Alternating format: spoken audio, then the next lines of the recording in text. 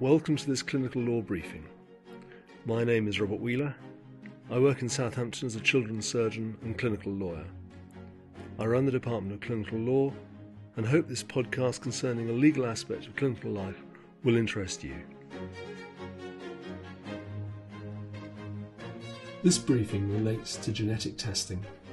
In a recent judgment, the Court of Protection made an order concerning a man in the late stages of a degenerative neurological disease.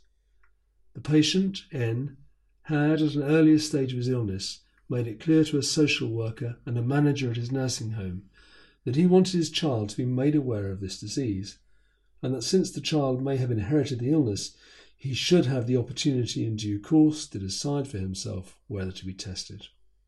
At that stage, no action was taken to inform N's child.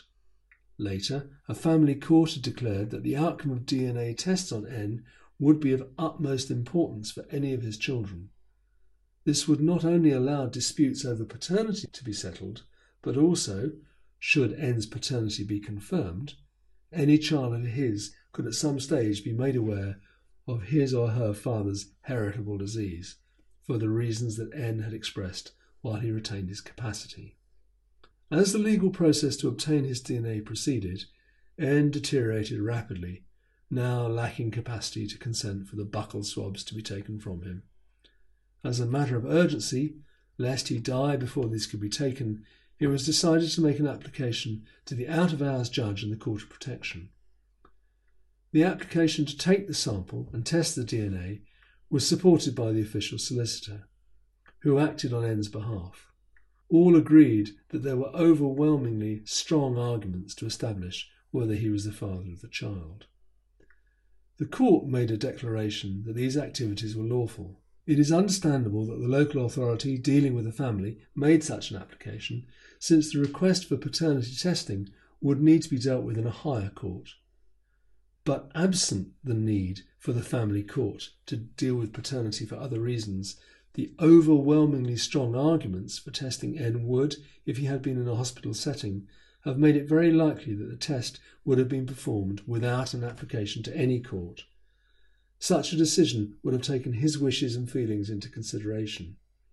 His family had agreed that testing was in his best interest and those of his children, and there would be clinical consensus.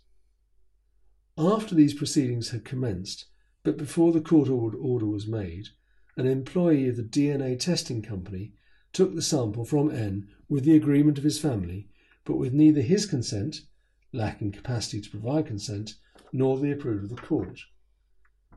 As an important aside, the judge took a very dim view of this behaviour. Despite an application to the court and the case's listing for hearing in the Court of Protection, the buccal smear was taken from N before the order was made.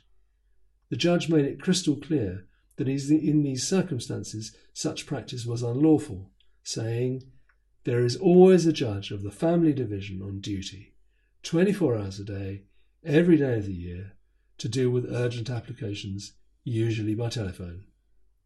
He was plainly cross. This is a serious matter, potentially incurring financial compensation if a breach of the patient's human rights is established. We all need to remember this.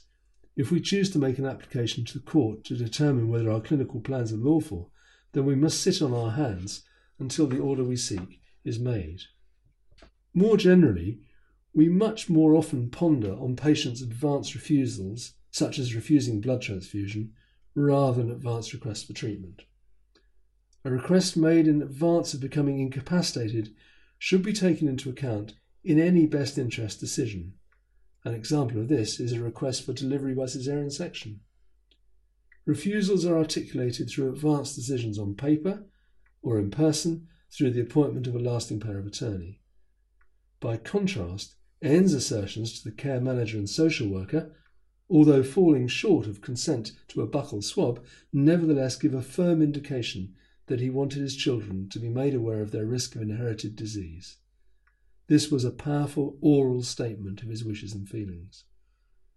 The Mental Capacity Act places special emphasis on any written statements that a patient makes before losing capacity, since they provide an opportunity to understand the patient's wishes.